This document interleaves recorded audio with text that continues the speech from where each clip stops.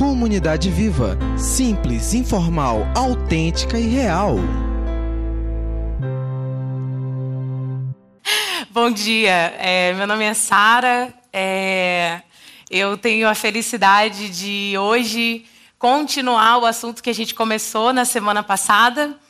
Para você que está vindo aqui na CV pela primeira vez, talvez você não saiba que aqui na CV a gente trabalha em série de palestras. Então, a gente, ano passado, fechou toda uma agenda de temas que a gente quer aprender com a Bíblia e aplicar na nossa comunidade aqui dentro e na comunidade lá fora.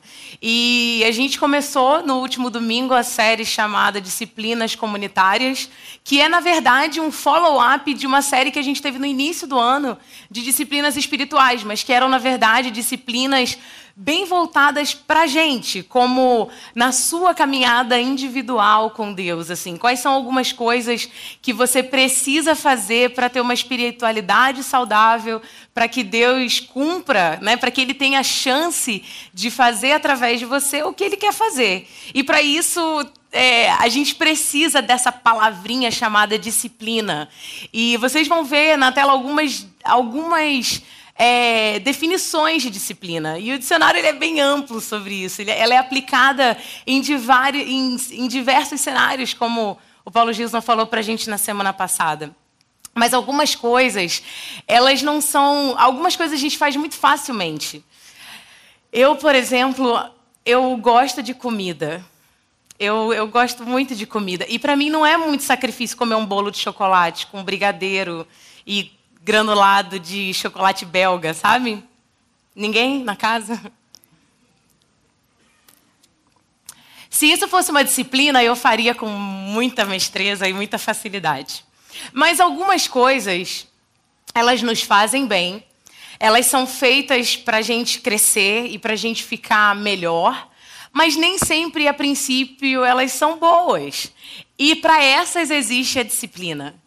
E alguns estudos demonstram que, para que você torne hábitos que não são naturalmente gostosos, que não são naturalmente praticados, você deve repeti-los por 21 dias até que eles se tornem um hábito. Alguém já ouviu falar desse dado? Eu penso que ele meio que funciona. Eu já testei isso com CrossFit, por exemplo, e aquele negócio parece que vai matar você no primeiro dia. Eu falo, gente, por quê? Por quê que eu estou fazendo? Sabe, o meu corpo fica tremendo. Alguém já fez CrossFit? Senhor, aquilo ali... Não... Aí você faz um dia, faz outro dia, depois de 20 dias eu estava assim, que vontade de fazer um sugado. Mentira. O sup, né? Como é que é? Burpee. Viu como... Mas depois de 21 dias, aquele negócio começou a ficar gostoso para mim. E aqui na comunidade, durante essa série, a gente vai ter a oportunidade de fazer esforço por algumas disciplinas para que elas se tornem hábitos transformadores dentro da nossa comunidade, mas também na nossa cidade. E a gente vai aprender um pouco disso hoje com uma mulher em João 4, e você pode começar a abrir a sua Bíblia. Mas no domingo passado nós passamos por uma disciplina que ela é extremamente importante, de condicionamento social. O Paulo Gilson, nosso querido PG, nos inspirou a algo muito... que eu ainda estou digerindo, na verdade, porque realmente, enquanto nós sentávamos ali em volta daquele cenário onde um homem estava carente de ajuda, e aí chega um bom samaritano e ele para a sua agenda, para as suas prioridades, para a sua atenção e torna tudo isso, volta tudo isso para aquele homem, para que ele recebesse um pouco da justiça de Deus, um pouco da misericórdia de Deus, um pouco do cuidado de Deus. Esse desafio foi jogado para a gente nessa mesma intensidade. De que mesmo em meio à nossa correria, mesmo em meio à nossa própria agenda, numa cultura voltada para mim mesma, porque é a respeito do que eu gosto, a respeito do que eu quero, a respeito do que é importante para mim, das minhas viagens, das minhas roupas, você para isso como aquele homem e fala assim, quem é esse cara que está no chão? Qual é a minha responsabilidade sobre esse cara que está no chão? E isso é um exercício contra a cultura, isso é um exercício contrário à nossa natureza, porque a nossa natureza, ela olha para o próprio umbigo. Mas Jesus, ele desde o Gênesis até o Apocalipse, a Bíblia revela um Deus contra a cultura, um Deus que faz o que não é esperado que seja feito em prol daqueles que ele ama. E como comunidade, nós fomos inspirados, na verdade, eu quero dizer que nós fomos convocados a alternarmos a nossa perspectiva e as nossas ações baseadas na justiça que Deus quer para a sociedade em que a gente vive.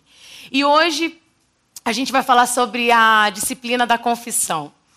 E eu quero começar dizendo para vocês que eu estou nessa jornada com esse assunto há mais ou menos um mês e Deus tem bagunçado aqui dentro. Ó.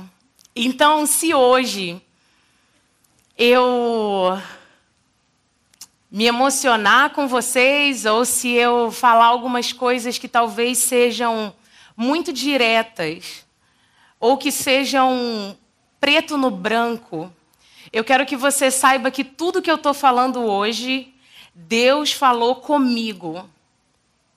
Qualquer coisa que eu verbalizar para você hoje, Deus está tentando consertar em mim, porque eu não sou a pessoa com a qual nós vamos sentar essa manhã e aprender com ela na Bíblia. Então, eu te convido a entrar nesse texto comigo e a comer da comida que eu venho tentando digerir aqui dentro. E talvez vocês me ajudem nesse processo. Talvez não hoje, mas na caminhada comigo como comunidade. E eu pedi para você abrir a sua Bíblia em João 4, que é uma passagem muito familiar, né? Achei até engraçado, PG, porque você falou do bom samaritano e eu já estava estudando sobre a mulher samaritana. Talvez a gente deveria fazer uma série Os Samaritanos da Bíblia, né? Sei lá. Mas é um texto muito conhecido, é um texto que talvez você tenha aprendido desde novo e eu quero lê-lo com você essa manhã. A gente vai começar lendo do 1 ao 11, tá bom? Os fariseus ouviram falar que Jesus estava fazendo, o que Jesus estava fazendo e batizando mais discípulos do que João. Embora não fosse Jesus quem batizasse, mas os seus discípulos. Quando o Senhor ficou sabendo disso, ele saiu da Judeia e voltou uma vez mais à Galileia. Era-lhe necessário passar por Samaria, assim chegou em uma cidade de Samaria, chamada Sicar, perto das terras que Jacó dera a seu filho José. Havia ali o poço de Jacó.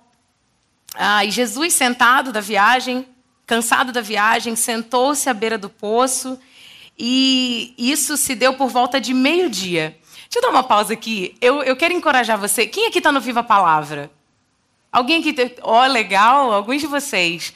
Algumas coisas, o Viva a Palavra é o nosso ambiente de estudo, é onde a gente para entender como a gente pode abordar a Bíblia, que mecanismos a gente pode usar para abordar a Bíblia. E uma das coisas interessantes na Bíblia é que quando eles fazem essas coisas, de tipo assim, era em torno de meio-dia, havia uma mulher sentada do lado, muitas vezes isso quer dizer alguma coisa, e a gente vai chegar nisso daqui a pouquinho. Então, nisso, por volta de meio-dia, veio uma mulher samaritana tirar água. E disse-lhe Jesus, dê-me um pouco de água. Os seus discípulos tinham ido à cidade comprar comida, e a mulher samaritana lhe perguntou como o Senhor, sendo um judeu, pede a mim, uma samaritana, água para beber. Pois os judeus não se dão bem com os samaritanos. Jesus lhe respondeu, se você conhecesse o dom de Deus e de quem lhe está pedindo água, você lhe teria pedido e ele lhe teria dado água viva. E aí disse a mulher a Jesus, o Senhor não tem não tem com que tirar água, e o poço é fundo. Onde pode conseguir essa água viva? Essa narrativa, e a gente vai continuá-la daqui a pouco, ela conta a história de uma mulher. Tem algumas coisas que acontecem aqui nesse cenário. E, obviamente, ela é uma história de confissão, ela é uma história de reconciliação com Deus. E Jesus aqui, ele está numa agenda muito específica. Ele não está passando só em um lugar, mas ele está numa agenda de redenção. Jesus, ele fazia, como sendo 100% homem, 100% Deus, ele fazia coisas de homem, mas também fazia coisas de Deus. E ao mesmo tempo que ele precisava de água, ele precisava levar água que só o Pai podia dar às pessoas.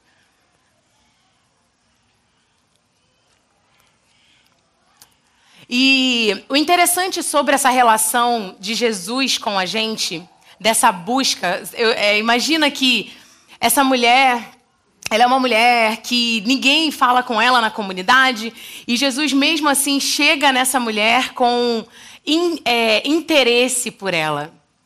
E na Bíblia, desde o Gênesis, a gente percebe que Deus tem essa agenda conosco. Deus, ele não espera muito o homem lhe buscar, o homem chegar até ele, o homem decidir que quer estar na presença dele, mas ele, de certa forma, provoca dentro do nosso coração esse anseio por olhar para ele. É um anseio de... Sabe aquele... Talvez na sua vida isso acontece quando você está no trânsito e você está com uma angústiazinha, está sol, está calor, e você sente aquele incômodo de... Está faltando alguma coisa. E desde o Gênesis, Deus, ele começa esse movimento de trabalhar o nosso coração para que a gente se volte para ele. E ele tem algumas coisas que, desde... Vocês talvez conheçam... Logicamente, Adão e Eva, quando estavam no paraíso, e Deus, ele chega para Adão e Eva e fala assim: ei, cadê vocês? Né? Eles tinham acabado de comer o fruto e Deus fala: cadê vocês? Onde é que vocês estão? É lógico que Deus já sabia onde eles estavam. É lógico que ele já sabia o que eles tinham feito. E aí ele vai e começa a instigar no coração do homem alguns questionamentos para que a gente chegue em alguns entendimentos. E eu acredito que esses entendimentos, eles são basicamente uma noção real de quem é quem. Deus, na sua abordagem de conversa com a gente, ele deixa muito claro quem é quem nessa conversa. E aqui, dentro desse texto, ela tem esse encontro com ele e ela fala assim: calma aí, você é judeu. Eu sou samaritana, por que você está falando comigo? Naturalmente, ao encontro com Deus, ela tem um choque de realidade, de identidade, aonde, lógico, que ali num contexto cultural, onde ela sabia, talvez pelas vestes, pela fisionomia, pelos aparatos que ele tinha consigo, que ele era um judeu, e ela sabia que ela era uma samaritana e que um bicho não falava com o outro. E isso tem muito a ver com lá antes, 5, 6 antes de Cristo, quando os judeus voltaram da Babilônia a Judá, eles chegaram e Judá estava uma bagunça, uma miscelânea de deuses, uma miscelânea de miscigenação mesmo. E eles falaram: vocês são um povo impuro. Isso começou lá atrás. E aí está essa mulher com Cristo aqui, perto desse poço, e ao encontrar com ele, ela fala assim: mas espera aí, por que você está falando comigo? Por que você está falando comigo? E é interessante que Cristo, ele não impõe nada para ela, ele pede um copo de água.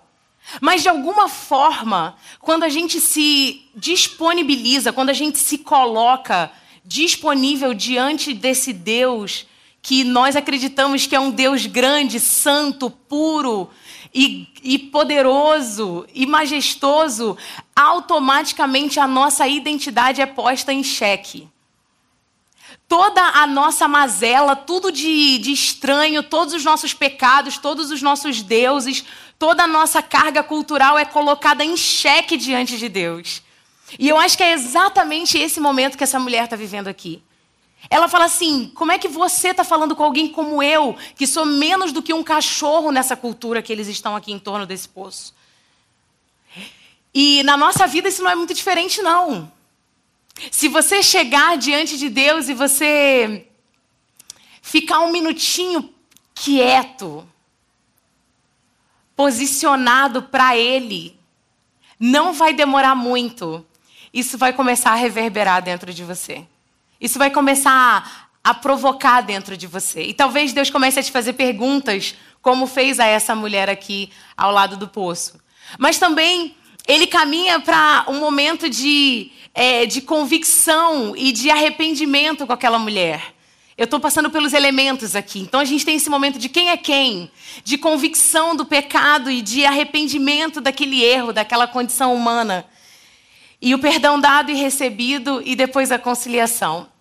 Mas nesse momento aqui, Jesus está diante dessa mulher, dando a ela a oportunidade de identificar essa identidade dela, quem ela é. Quem ela é. E em um certo momento Deus falou para mim assim, Sara, quem você é? E deixa eu falar para você que esse talvez é um dos momentos mais desconfortáveis que a gente tem diante de Deus. O momento onde a gente percebe quem Ele é, a gente percebe quão aquém nós estamos dEle, e a gente fala, Deus, eu não deveria nem estar aqui. Mas Cristo, Ele nunca vai nos abordar, Ele nunca nos aborda nessa condição de necessitados pela graça para nos humilhar, ou para apontar somente os nossos erros, mas Ele faz isso por amor. Eu gosto de pensar que se nós não tivéssemos oportunidade de olharmos para nós mesmos, a gente não teria condição de sair do status quo que a gente vive. Muitos de nós aqui talvez façamos terapia. Tá uma das minhas metas de vida. É porque eu não priorizei ainda no meu orçamento. Mas eu acho que talvez hoje seja um tempo onde a gente mais faz uso de terapeutas, de psicólogos, de psiquiatras. E algumas pessoas, elas talvez socialmente são consideradas saudáveis emocionalmente. Elas não têm problemas, não têm nenhum diagnóstico psiquiátrico, mas elas estão muitas vezes desestruturadas, desorganizadas. E aí elas pagam 180, 200, 250 reais para sentar diante de alguém e fazer uma autoanálise e reorganizar essa estrutura. E é exatamente nesse momento aqui que a gente está com essa mulher. E Deus dá essa oportunidade para a gente também. E eu quero encorajar você a nunca evitar esse momento de constrangimento com Deus. Eu vou repetir. Eu quero encorajar você a nunca evitar esse momento de avaliação, de autoexame diante de Deus, para que Ele diga para você quem Ele é e quem você é. A nossa única chance de transformação está nesse momento, onde eu tenho chance de olhar, perceber e continuar a caminhada com Ele diante da verdade que só Ele pode mostrar para mim. E é isso que acontece aqui com essa mulher. Mas aí também depois, ela vai lá no versículo 10 e 11, no versículo 7 e 8 e 9, ela fala... ela começa a falar, né, sobre me dar um pouco de água, e ela fala, como que o Senhor, sendo um judeu, fala comigo, que sou uma samaritana? E aí, a gente, mediante ao contexto histórico que eu acabei de narrar, onde samaritanos não tinham nada com os judeus, eles odiavam um ao outro, muito mais os judeus do que os samaritanos. E não é que é meio assim hoje? Os que são mais religiosos, os que carregam mais a lei, os que sabem mais da verdade, os que são cobertos da santidade de Deus, têm muito mais problema com aqueles que só estão tentando fazer dar certo. Eu acredito que os samaritanos, naquele contexto, eles só estavam tentando adorar alguma coisa. A Bíblia fala que eles estavam buscando algum Deus, eles criavam templos, eles estavam buscando alguma coisa que fizesse os sentir conectados com o divino. E hoje nós temos pessoas exatamente assim, que não vivem esse Cristo santo, perfeito, essa disciplina da santidade, da correção, da retidão, mas que estão aqui assim, Deus, se for para rezar um terço, eu rezo. Se for para dar 3 pulinhos, eu dou. Eles estão buscando alguma coisa como esses samaritanos. E aí religiosos criam um gap entre aqueles que precisam da verdade e aquele que é a verdade. E nós fazemos esse gap. Nós criamos esse gap. E aí é meio que Jesus falando assim, ela tá assim, mas peraí, você que é desse lado aqui, tá falando comigo que é desse lado aqui, que negócio, para tudo, não tô entendendo. E nós, como comunidade de pecadores, nós não temos espaço para separações. Como uma comunidade formada de pessoas que são declaradas por Deus santas, tão somente por causa do sangue de Jesus, nós não podemos sentar de um lado do auditório e falar para esse lado aqui, vocês são menos. Não existe pecado que nos separe desses pecadores, menores ou maiores. Uma coisa que eu tenho aprendido é que nós, como comunidade cristãos, nós esquecemos que antes de sermos uma comunidade de santos, nós somos uma comunidade de pecadores em processo de santificação por Cristo Jesus. E aí, a gente como santo, a gente espera que quem não é santo haja como santo, e mesmo quando eles tentam verbalizar e confessar que eles precisam de alguma coisa maior para salvá-los, a gente lembra eles da identidade samaritana deles. Mas você, samaritano? Mas você, samaritano? E Jesus, ele quebra esse paradigma aqui falando assim, não tem diferença entre mim e você. Não tem diferença aqui nessa sala sobre quem é viciado em pornografia e quem conta uma mentira por dia. E essa mentira, ela é muito suave. Fala que eu não tô, não. Ah, eu tô aqui na Djalma Batista, tá lá em casa. O cara que tem, ou a mulher que tem dificuldade com a sua identidade sexual é tão quanto você que está na Djalma Batista, está em casa e está dizendo que está na Djalma Batista. E Jesus aqui, ele fala exatamente isso. Eu carrego em mim todo o poder dos céus e da terra. Eu sou a santidade encarnada e eu estou sentada com você na lama. Porque esse é o tamanho do amor de Deus. E mais do que isso, ele não está só sentado na lama, mas ele está com uma agenda de redenção ali. Ele está assim, eu não vim aqui só para brincar na lama, que nem 2 crianças. Sabe cachorro em dia de calor, que ele pula na lama, aí você acabou de dar banho, levou no pet shop, o cachorro está lá, rolando na lama. Jesus não está brincando na lama. Ele pisa na lama para falar assim, bora, vem. Mas para isso eu preciso entender que eu não sou melhor. A minha agenda não é melhor do que o pecado dele. A minha agenda não é maior do que a agenda de redenção para essas pessoas. E aí ele fala no versículo 11, você pode ler comigo na sua Bíblia. Ele fala assim, disse a mulher, o Senhor não tem com que tirar a água e o poço é fundo. Onde pode... Perdão, versículo 10, me desculpa. Jesus lhe respondeu, se você conhecesse o dom de Deus e quem está lhe falando, e quem está lhe pedindo água, você lhe teria pedido e ele lhe teria dado água viva. Se você soubesse quem é que você está conversando, você não ia falar de judeu e samaritano, eu não sou eles. Você consegue ver esse movimento? É como se Jesus falasse assim, se você soubesse que eu não sou o típico judeu, um fariseu, você nem falaria desses assuntos, porque eu estou aqui para te dar água, e água viva, e água abundante.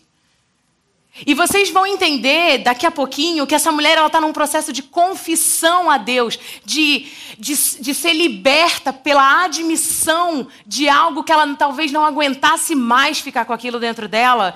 E Jesus, nesse processo aqui, ele meio que lembra ela quem ele é. É como se ela falasse assim, para quem que eu estou admitindo essas coisas? E somente em Cristo nós temos a capacidade de fechar as brechas entre samaritanos e judeus. Somente com o poder da cruz aplicado em mim, somente com sangue, o olho de Jesus me ajudando a olhar como ele olha, é que eu consigo transpor estas barreiras com os meus samaritanos. E os meus samaritanos, eles têm nome e sobrenome, tá?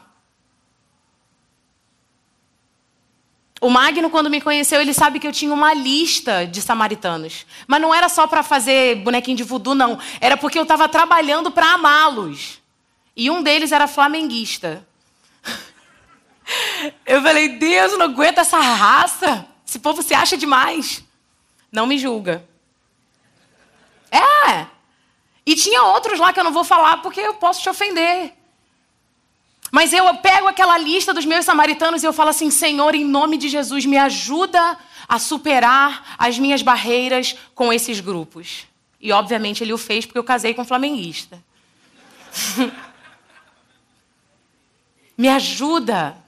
E Jesus está falando exatamente isso aqui. Ele fala, vocês têm o ministério da reconciliação. Em 2 Coríntios 5, a Bíblia vai dizer isso. Ele fala, vocês foram escolhidos agora para sentar ao lado de poços e reconciliar pessoas consigo. Essa é a sua missão, esse é o seu trabalho. Jesus subiu, aquele Jesus que estava na lama, subiu. Ou, sei lá, foi para o lado, não sei onde é que isso funciona. Dizem que é para cima. Agora são vocês. E a verdade é que eu, na minha vida, eu preciso falar, Senhor, primeiro me ajuda a saber quem eu sou. Me ajuda a identificar os meus samaritanos para que eu tenha paz com todos e reconcilie todos contigo. Porque ele morreu por todos. Ele sentou na lama por todos. E esse texto evidencia isso pra gente. Somente Deus... Você está me ouvindo? Somente Deus, em mim, pode me ajudar a transpor essa barreira. Comigo mesma e com o outro. Só um minutinho, eu já... Lá no versículo 12 a 19, você continua a leitura comigo? Acaso o Senhor... Aí, vocês lembram que a gente parou no... Você não tem nem copo, como é que você vai, né? Você não tem nem balde, como é que você vai tirar a água do poço? E ela continua falando. Acaso o Senhor é maior do que o nosso pai Jacó, que nos deu o poço, do qual ele mesmo bebeu, bem como seus filhos e seu gado? Jesus respondeu, quem beber desta água terá sede outra vez, mas quem beber da água que eu lhe der, nunca mais terá sede. Ao contrário, a água que eu lhe der se tornará nele uma fonte de água a jorrar para toda a vida. Aí a mulher prontamente ela fala, opa, Senhor, me dá dessa água, para que eu não tenha mais sede, nem precise voltar aqui para tirar água.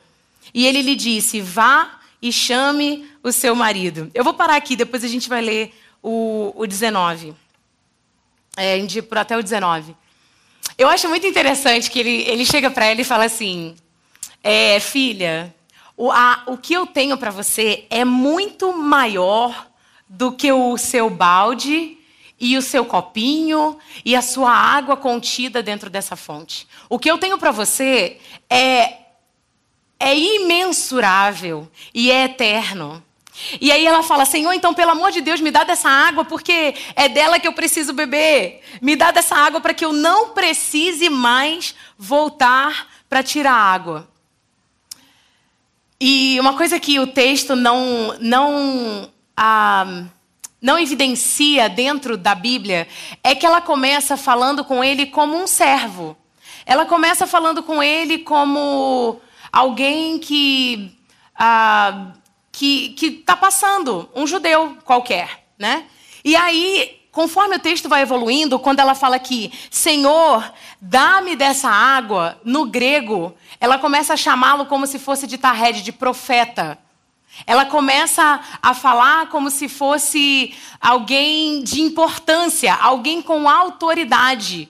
Porque ela começa a perceber que aquilo ali não é algo comum. Não tem problema, tá tudo bem. Ela começa a perceber que aquilo ali não é algo comum. E muitas vezes, no nosso processo de conversa e de confissão, nós esquecemos a quem nós estamos confessando as nossas limitações. E a gente coloca Deus na mesma proporção, no mesmo tamanho que nós somos. O que você quer dizer com isso, Sara? Eu quero dizer com isso que essa mulher, ela não está falando com uma mulher com quem ela compartilhava a vida. Ela não está falando com um pastor ou um padre. Ela está falando com aquele que tem poder para transformar a realidade em que ela vive. E com a gente, eu temo que alguns de nós aqui temos vivido em amarras, em situações fechadas, porque nós não lembramos a quem nós confessamos os nossos erros. Que ele não é um qualquer. E é uma coisa importante. A confissão, só pela confissão, ela é meramente terapêutica. Para isso existem psicólogos. Porque eu posso chegar nele e expor as minhas dificuldades, e expor talvez os meus erros. Tem pessoas que cometeram erros no passado, como abuso de uma criança, ou como ter cometido um ato grave contra a lei no passado, ou ter traído um cônjuge, ou ter ferido crianças quando era mais novo. E esses traumas, eles precisam ser tratados. Mas a nossa mente, a nossa habilidade de tratar só pela fala, ela é limitada. Ela é finita. E Cristo está mostrando para ela aqui que só Ele, que ela pode confiar a Ele essas informações. E lógico, a gente aqui não está lidando com uma história normal, certo? Tem muita coisa aqui que no coração, Deus está falando com essa mulher e Deus já está trabalhando no coração dela. Não narra, obviamente, mas obviamente que a presença de Deus trazia convicção ao coração dessa mulher. E eu quero dizer para você que o sacrifício de Cristo na cruz não foi só para que você tivesse graça. Só a graça. Ele veio para que você fosse liberto das questões que te aprisionam. Lembra que eu falei para você sobre o meio-dia? Essa mulher, meio-dia em Samaria, algumas pessoas, alguns teólogos narram que talvez fosse o período mais quente do dia de um judeu ou de um samaritano ali naquela região. E nenhuma mulher ia nesse horário. A gente não vai nesse horário. A gente paga para não sair de casa meio-dia. E eu gosto de pensar que talvez aquela mulher ia àquele poço ao meio-dia para não ter que lidar com os desconfortos sociais que ela enfrentava, pelo que a gente vai ver nos versículos seguintes. Porque quando o nosso erro ele é exposto, existe um desconforto. Quando o nosso erro é posto à sociedade, e muitos de nós aqui já tivemos a graça de publicamente falar assim, cara, eu passava por isso e eu não passo mais. Mas o processo de se desfazer disso é extremamente doloroso. É extremamente vergonhoso, muitas vezes. E aqui, quando Jesus fala assim, o que eu tenho para você é muito maior, e ela está ali buscando, é como se ela estivesse buscando um caminho para fora daquilo. Isso talvez se enquadra para alguns de nós aqui nessa manhã. Existem coisas, vergonhas e culpas que nos blindam de sentimentos, nos blindam até mesmo de você viver tudo o que Deus quer que você viva. Porque toda vez que você pensa em ser um pouco mais, aquela coisinha na gaveta, ela te lembra, mas lembra quem você é? Mas lembra o que você fez? Você que faz isso, vai fazer isso? E Jesus fala assim, eu sou muito maior do que essas coisas. Eu estava na Moldávia, que é um país entre a Ucrânia e a Romênia. A gente teve a oportunidade de servir com órfãos, crianças em vulnerabilidade. Umas eram órfãos realmente, que não tinham nem pai nem mãe, e outras eram crianças que viviam realmente em estado de pobreza. Não tinham o que comer, não tinham muito bem o que vestir, viviam com pais, às vezes, alcoólatras ou abusivos, e o Conselho Tutelar moldavo, ele fazia esse acompanhamento com essas crianças. E Magno e eu tivemos a oportunidade de trabalhar com elas em serviço, em ensino da Bíblia e relacionamento. Foi uma semana muito, muito, muito especial que nós tivemos lá. E uma das coisas que Deus me pôs a fazer foi perguntar para elas quais eram as dúvidas delas. O que vocês não gostariam que Jesus respondesse, que ele nunca te respondeu? Doida, né? Porque imagina, se Jesus não respondeu, quem sou eu, né? E eu separei uma foto de todas essas perguntas. Nós tínhamos cerca de 35 meninas e nós recebemos cerca de 22 perguntas. E a maioria dessas perguntas eram: Jesus me ama? Jesus ama a minha família? Jesus é capaz de perdoar qualquer coisa? Se Jesus é quem ele realmente é, por que a minha família briga tanto? E eu quero dizer que 13 desses papéis diziam: Jesus me ama? Jesus me ama? Uma perguntou: ele sabe quem eu sou? E eu acho que isso são algumas perguntas que, dentro do nosso coração, elas não respondidas, elas geram uma ansiedade e uma angústia que você não consegue lidar.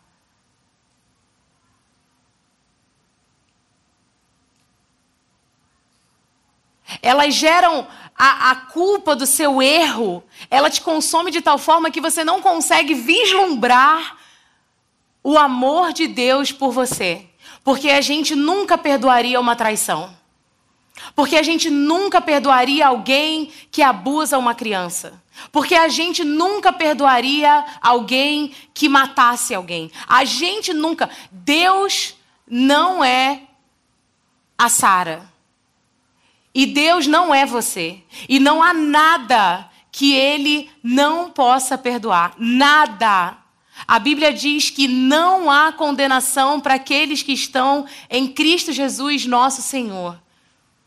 E quando Jesus está falando aqui, eu sou muito maior do que isso, ele está falando assim: esquece os seus pecados porque eu já paguei por eles. Deixa isso para mim porque eu já paguei por eles. Eu quero te dar muito mais do que isso.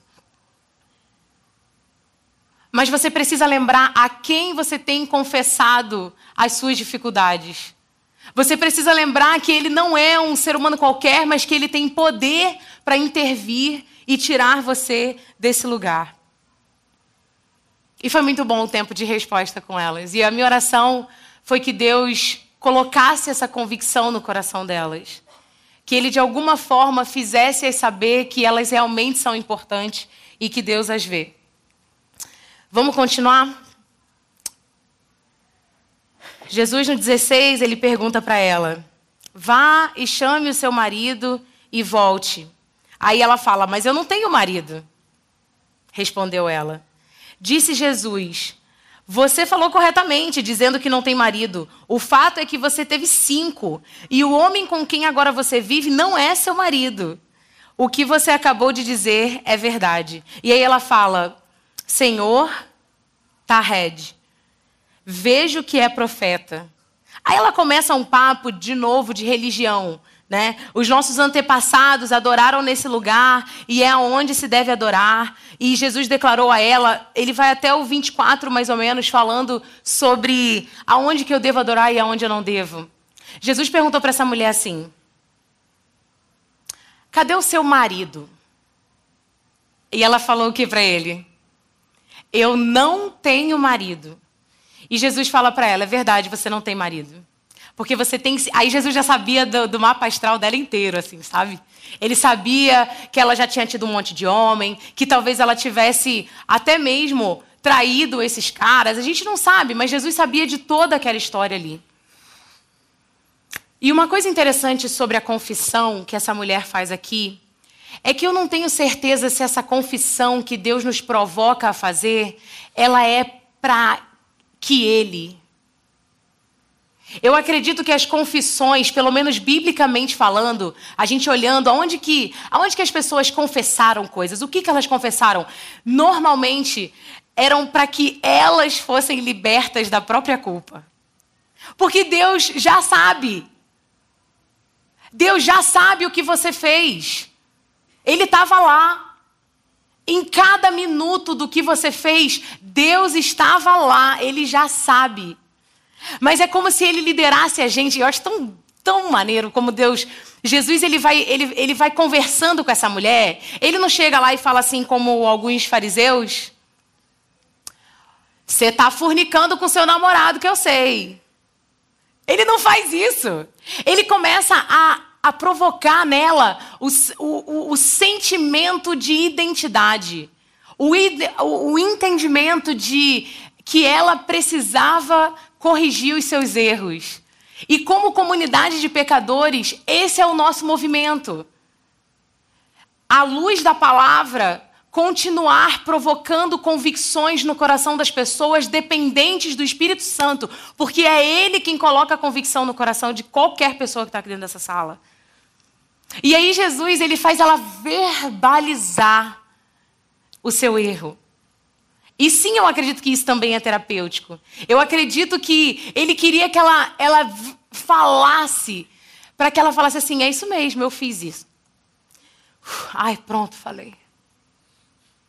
Eu não sei há quanto tempo aquela mulher guardava. E lógico que não era segredo, porque as pessoas da comunidade já não eram ela não era benquista por eles. Mas é como se ela falasse assim, ai, agora ele já sabe. Agora ele já sabe. Agora eu posso descansar, agora eu posso respirar. E nesse processo de confissão, ele nos possibilita a santificação daqueles que são chamados filhos de Deus. O processo de transformação da nossa vida acontece através da nossa confissão. Entendendo que Deus eu não posso, Deus eu não tenho, Deus eu não amo, Deus eu não consigo, Deus eu fiz mais uma vez, e uma vez que eu reconheço isso, Ele tem oportunidade de intervir na minha realidade e transformar o meu coração. Sara, mas para quê? Para que o mundo saiba que Ele é o Senhor. Para que isso tudo que a gente está falando aqui sobre o reino de Deus chegou. A gente precisa ajudar o pobre, a gente precisa ajudar o com fome, a gente precisa intervir nos casos de abuso, tão somente porque Ele precisa salvar e purificar e santificar essas pessoas, para que elas também tenham a paz que nós temos. A relevância da igreja é proporcional à sua santificação. Eu vou repetir. A relevância da igreja, ela é proporcional à sua santificação. E santificação é uma palavra bem grande, é um palavrão. Você coloca um igual e coloca assim, estarmos na conformidade de Cristo. Sermos exatamente como Ele é. Deus pode escolher usar um pecador imundo, cheio de bagulho dentro dele? Pode. Ele pode. Ele é Deus. Ele já fez. Não é que não pode, não. Ele já fez. Entretanto, no Novo Testamento, do começo ao fim, ele fala assim, santifiquem-se. Santifiquem-se. Porque quanto mais eu tiver limpo em vocês, mais poder e autoridade eu darei a vocês.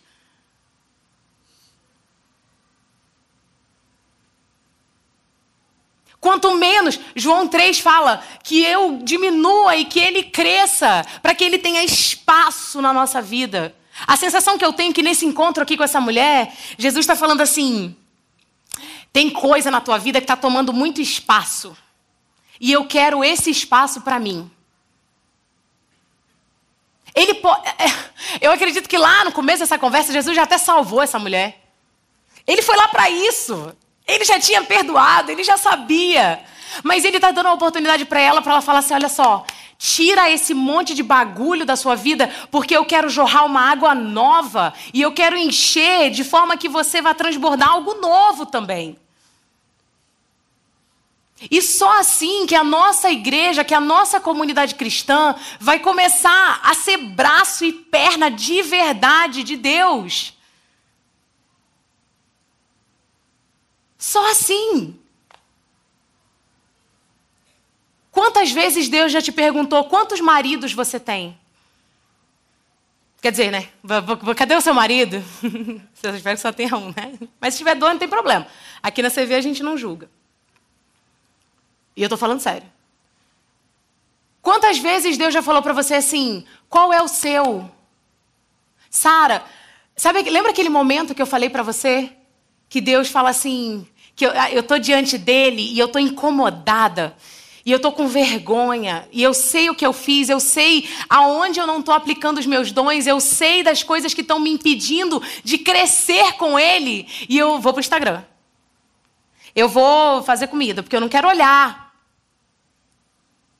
E hoje, em nome de Jesus, eu quero pedir para você, deixa Deus entrar nesses lugares na sua vida. Não corra desse desconforto com Deus. Não corra desse lugar de... qual foi a pergunta? Não corre. Fala para Ele. Fala, Deus, eu tenho dificuldade com isso. A cruz, ela não só aconteceu para o perdão, ela aconteceu para a redenção. E a redenção, ela se dá através da confissão, da admissão diante de Deus, falando, Senhor, eu não consigo. E sabe qual é o lance? Olha só. É que Deus, ele vai te usar de qualquer jeito. Você está salvo. Se você acredita em Jesus Cristo, você está salvo. Você está seguro, não tem problema. Só que existe uma diferença entre você estar salvo e você estar ativo, crescente, com Deus passando. Quantos aqui sabem a história da videira? Levanta sua mão, por favor, só para eu ter uma noção, para ver se eu conto ou não conto. A maioria. A videira é Cristo. E Cristo está passando por nós. É como se as coisas, os nossos maridos, as nossas mentiras, a nossa corrupção, a nossa iniquidade sexual, essas coisas ficam no caminho para que Deus fale assim, caraca. Deus não fala caraca, mas vocês entendem. Tira isso. Tira isso para que eu flua. Para que eu possa transformar o mundo que vocês estão vivendo. A gente está vivendo um tempo de urgência social. E a igreja está brincando de ser crente, como se, eu venho na igreja, Jesus me ama, e graça. A graça, ela não é justificativa do seu pecado. A justificação dele está na cruz. Então a gente precisa ir para a cruz.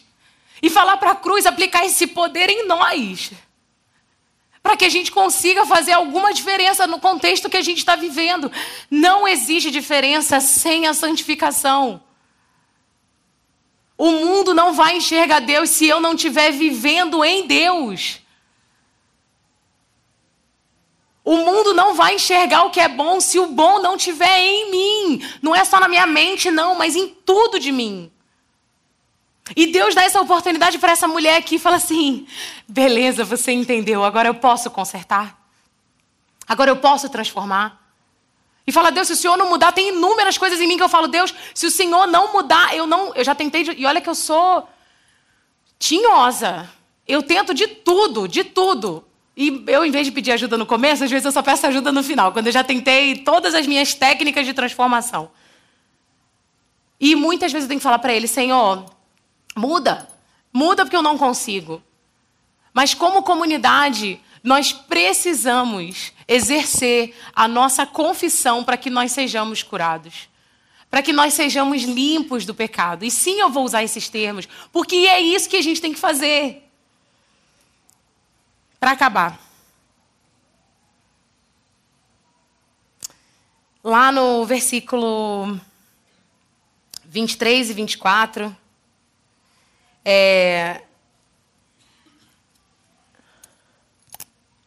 Não.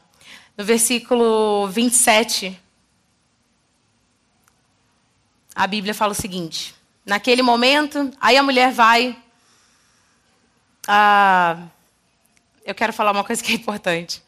Lá no versículo 24, Deus fala assim: Deus é espírito, no entanto, está chegando a hora, de fato, e já chegou, em que verdadeiros adoradores adorarão o Pai em espírito e em verdade. São esses adoradores que o Pai procura. Deus é espírito e é necessário que os seus adoradores adorem em espírito e em verdade. E isso é diretamente relacionado ao que a gente estava falando aqui agora. De que Deus nos conhece de dentro para fora e Ele quer um espírito verdadeiro de nós. Ele não quer... A nossa santificação, ela não é um processo como parar de comer glúten. Ou mudar a sua atividade física. É uma coisa que esse espírito vai realizar em nós. É uma coisa que esse espírito vai transformar em nós.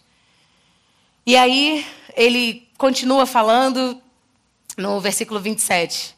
Naquele momento, onde eles acabaram essa conversa, os seus discípulos voltaram, ficaram surpresos, o encontraram e perguntaram, né? E ele perguntou: o que queres saber? Por que estás conversando com ela? Ninguém perguntou isso, na verdade. Então, deixando o cântaro, a mulher voltou à cidade e disse ao povo: venham ver um homem que me disse tudo o que eu tenho feito. Será que ele não é o Cristo? Então saíram da cidade e foram para onde ela estava. Aí lá no versículo 39 até o 42, a Bíblia narra que dezenas daquelas pessoas entenderam quem Cristo era por causa do testemunho daquela mulher. E eu acho que é exatamente aqui que essa disciplina tão privada e tão pessoal, ela se torna comunitária. Aonde muitos de nós, a gente chega diante de Deus e a gente pergunta, a gente pede perdão e você se sente perdoado. Você sente que, ok, check, foi tudo bem, Deus já me perdoou. Outros de nós não temos essa sensação. A gente confessa, a gente ora, a gente pede a Deus para Ele transformar, para Ele não sei o quê, e você sente como se nada acontecesse. E isso é comum, isso está na Bíblia. Algumas pessoas, como o próprio Paulo, o nosso apóstolo que fez maravilhas, ele na palavra, ele fala para Deus: Deus, por favor, tira esse espinho da minha carne. E parece que ele morreu orando isso. Foi algo que Deus escolheu deixar sobre ele. E para esses pecados, para esses erros, para essas dificuldades, a Bíblia nos encoraja a persistirmos na decisão de não fazê-los. Porque a gente é muito tentado uma vez que aquele negócio não passa, a gente, então deve ser o que Deus quer, né? Se eu já orei, e ele não muda esse desejo, se eu já orei, e ele não converte o outro, se eu já orei, e eu ainda tenho esse hábito, ele deve estar querendo isso. Não. E não sou eu que estou falando, não. A Bíblia já falou isso. Ele quer que você continue a nadar. Continue a buscar nele.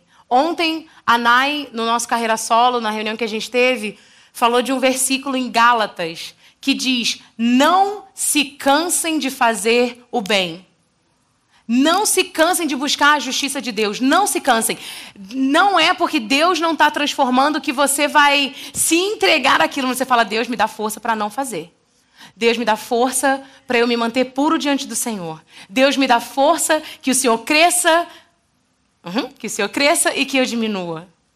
É um testemunho prolongado, como ela falou.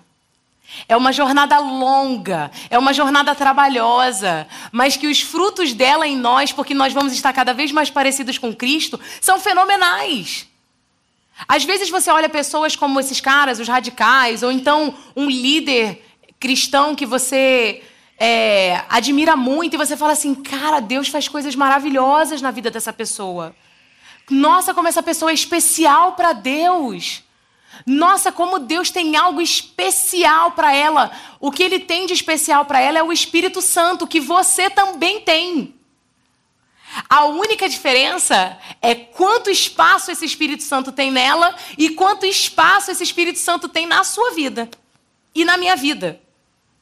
Se eu dou espaço para ele, se eu tiro maridos, se eu tiro mentiras, se eu tiro sexualidade porca, se eu tiro qualquer coisa que me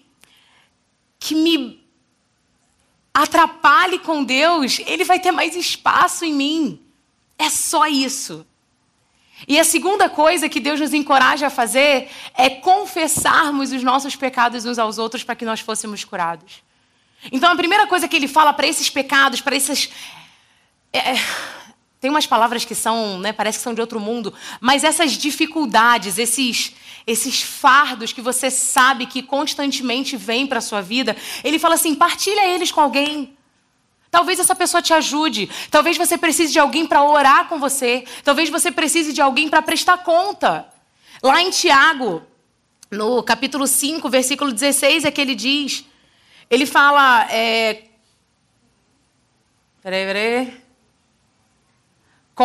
Confessem os seus pecados uns aos outros para que sejam curados, mas ele ainda fala, orem uns pelos outros.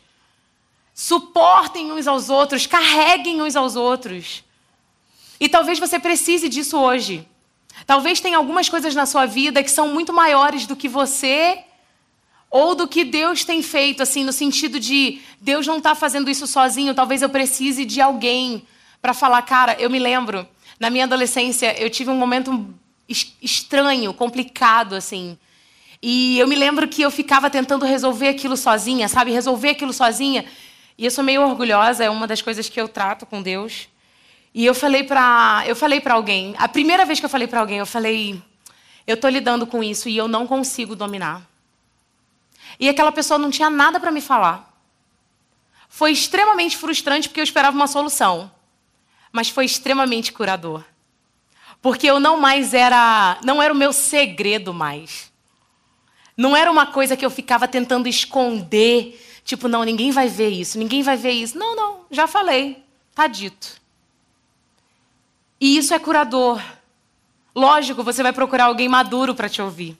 Eu já tive momentos de falar com pessoas sobre coisas que eu achava muito importantes que estavam ferindo o meu relacionamento com Deus.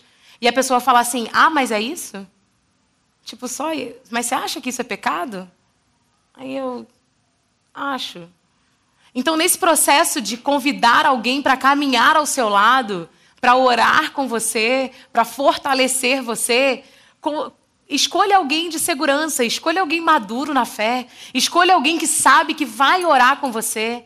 Uma vez eu estava na PIB de Araruama e uma senhorinha, é a minha igreja de infância, uma moça que eu nem conhecia, que sabia da minha história, sabia que eu estava no Amazonas, ela chegou para mim e falou, no final do culto, estava na porta, ela chegou e falou assim, minha filha, eu quero que você saiba uma coisa. Falei, o que foi? O que foi, minha irmã, né? Aí ela, eu oro por você todos os dias. E eu quero dizer para você que quando você não tiver força para orar, ou não tiver o que dizer para Deus, eu estou falando com Ele a seu respeito. E talvez a gente precise de pessoas aqui que falem a Deus sobre outras pessoas da nossa comunidade para que eles sejam curados. Porque quando você está doente, dói, você cansa. Às vezes você não tem nem força para verbalizar. Mas nós precisamos carregar uns aos outros para que nós sejamos curados. E enquanto Deus cura você, Ele me cura também. Ele me aperfeiçoa também. E nós não temos autoridade do céu de usar esse testemunho contra ninguém. Nós não temos autoridade dos céus para julgar ninguém por causa desse erro. Se nós partirmos do pressuposto que nós somos uma comunidade de pecadores que foram chamados à santidade, não tem pecado no mundo que deveria te chocar. Não tem pecado no mundo que deveria te fazer ficar a ponto de, meu Deus, você não acredita. Não! Porque já está previsto. A surpresa é quando a gente supera o previsto. E é a isso que Deus nos chama. Deus nos chama a superarmos o pecado previsto porque Ele o fez. E porque nós estamos nele, a gente também consegue fazer. Eu quero deixar com você um texto de 2 Coríntios que diz assim: portanto, se alguém está em Cristo, é nova criação. As coisas antigas já foram. As coisas antigas já foram. Os seus erros antigos já foram. A sua identidade quebrada já foi. Até algumas dificuldades antigas, se você olhar de novo e parar de falar que você ainda as tem, talvez Deus também já tenha tirado e você nem percebeu.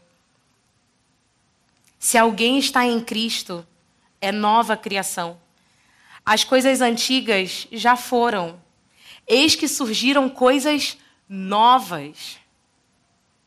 Tudo isso provém de Deus, que nos reconciliou consigo mesmo por meio de Cristo e nos deu esse ministério de reconciliação, ou seja, que Deus em Cristo estava reconciliando consigo o mundo, não lançando em conta os pecados dos homens, e nos confiou a mensagem da reconciliação.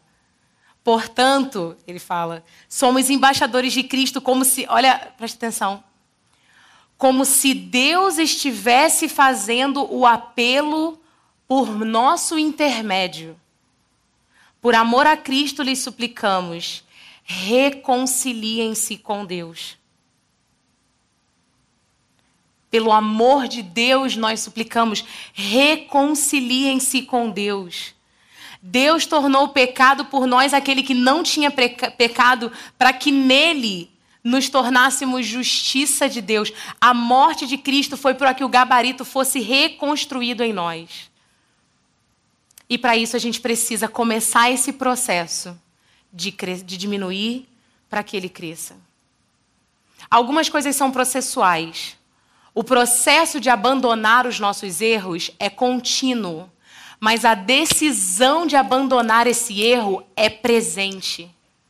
Ela é fatídica. Ela é imediata, ela é pontual, ela não é um processo. No Brasil a gente usa muito gerúndio, né? Nós vamos estar ligando, vamos estar fazendo. Nós não vamos estar decidindo. Deus chama você para decidir agora. E o processo é contínuo com Ele. Quando Jesus está com aquela mulher no poço e ela fala, um dia vai vir o profeta, vai vir o Messias, ele fala assim, eu sou. Versículo 22 por ali. Ele fala, eu sou o Cristo. É como se ele falasse assim, não vai vir um Messias, não. Não vai vir libertação, não. Não vai chegar alguém que vai te ajudar, não. Eu sou isso. Eu sou essa pessoa e eu estou aqui agora. E talvez Deus hoje esteja nos chamando para nós tomarmos algumas decisões e confessarmos a Ele as coisas, admitirmos a Ele as coisas que nós não temos conseguido aperfeiçoar para que nós sejamos exatamente a imagem e semelhança de Cristo, aquele que é o nosso Senhor. E eu quero te encorajar a fazer isso. Eu quero te encorajar a dar espaço para Deus na sua vida. Eu quero encorajar você a tirar as tranqueiras, as porcarias da nossa vida e deixar Ele encher esses buracos. Porque eu realmente acredito que só assim nós teremos o poder que nós precisamos para mudar a nossa comunidade. Somente se Ele tiver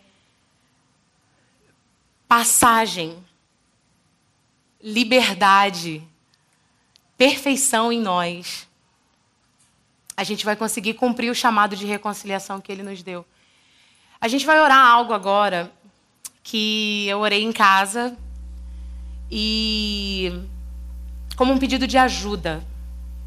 Ajuda mesmo. Acho que pela primeira vez, a gente canta muito essa música na CV, mas talvez pela primeira vez eu orei como um pedido de ajuda a Deus.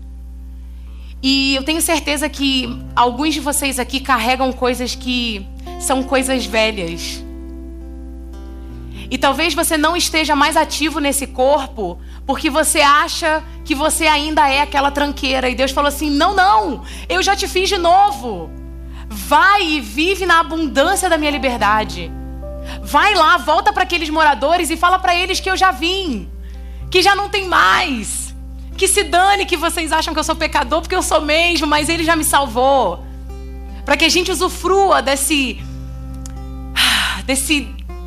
coragem, desse poder que Ele nos dá. E eu quero te encorajar a pegar isso e jogar no abismo mais profundo, aonde Deus já colocou e talvez você não tenha colocado. Eu quero te encorajar a pegar isso, esse aí, porque eu penso no meu, pensa no seu, e falar assim: Deus, isso aqui eu não sei nem por que eu tava com isso. E joga pra Ele. Fala: me ajuda a esquecer essa porcaria, porque ela tá me aprisionando.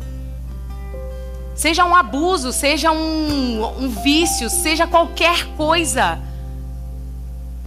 Deixa Deus libertar você, te tirar desse lugar. E isso se dá através da nossa admissão para Ele. E essa música ajuda a gente a fazer isso. E se hoje você sabe que você precisa de ajuda com alguém, peça ajuda. Aqui na CV é esperado de você que você tenha dificuldades. Eu tenho as minhas. E a gente tem liberdade de falar: cara, tá difícil, eu preciso de ajuda. Você ora com a gente? Pai, nessa manhã, como corpo, a gente te pede pela sua ajuda sobre nós. De verdade.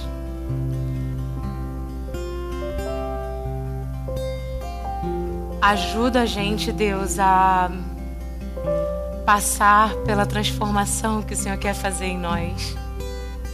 Ajuda a gente até a entender o que o Senhor quer para nós. Não deixa que a dor nos aprisione, não deixa que a vergonha nos aprisione, não deixe que a culpa nos aprisione, não deixe que lembranças nos aprisionem, mas que o Senhor aplique o sangue de Jesus em nós, sabe? Para que a gente seja liberto, para que a gente seja curado. Faz um cheque em nós, sabe? Faz como diz o teu salmista, sonda-nos. Sonda-nos, Deus, sabe? Passa pelas áreas da nossa vida, começa a examinar a gente e mostra pra gente as coisas que estão no teu caminho, sabe? Que não deixam a gente dar espaço, que não permitem que o Senhor cresça.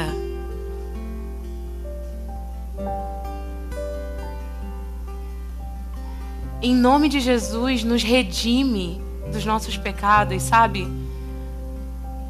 Ajuda a gente a administrar essas coisas, ajuda a gente a administrar os nossos desejos, as nossas vontades.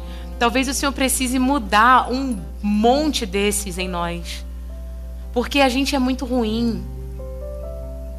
As nossas vontades são muito ruins. O nosso querer é totalmente diferente do seu, muitas vezes. A gente é egoísta. A gente é mesquinho. A gente faz matemática com a conta desse mundo e não com a sua economia.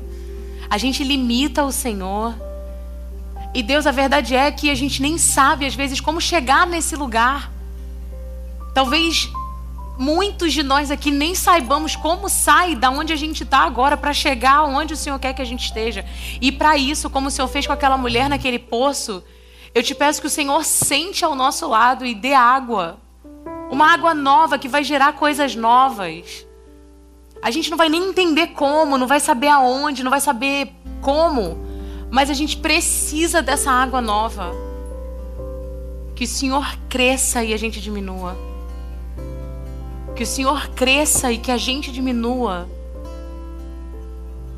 Nos ensina os teus caminhos, ó Deus. E faz clara a tua vontade para nós, até para que nós tenhamos um referencial de desobediência, porque se a gente não sabe o que é certo, como é que a gente vai saber o que é errado? Nos dá um senso de conhecimento sobre a sua vontade, em nome de Jesus. A gente se entrega para o Senhor como comunidade nessa manhã. Confiamos naquele que tem poder para transformar a gente. E eu te peço que o Senhor nos transforme como comunidade. Que o Senhor nos ajude a levar a transformação que vai acontecer em nós a outros samaritanos em torno de nós. Eu oro essas coisas no nome de Jesus. Amém.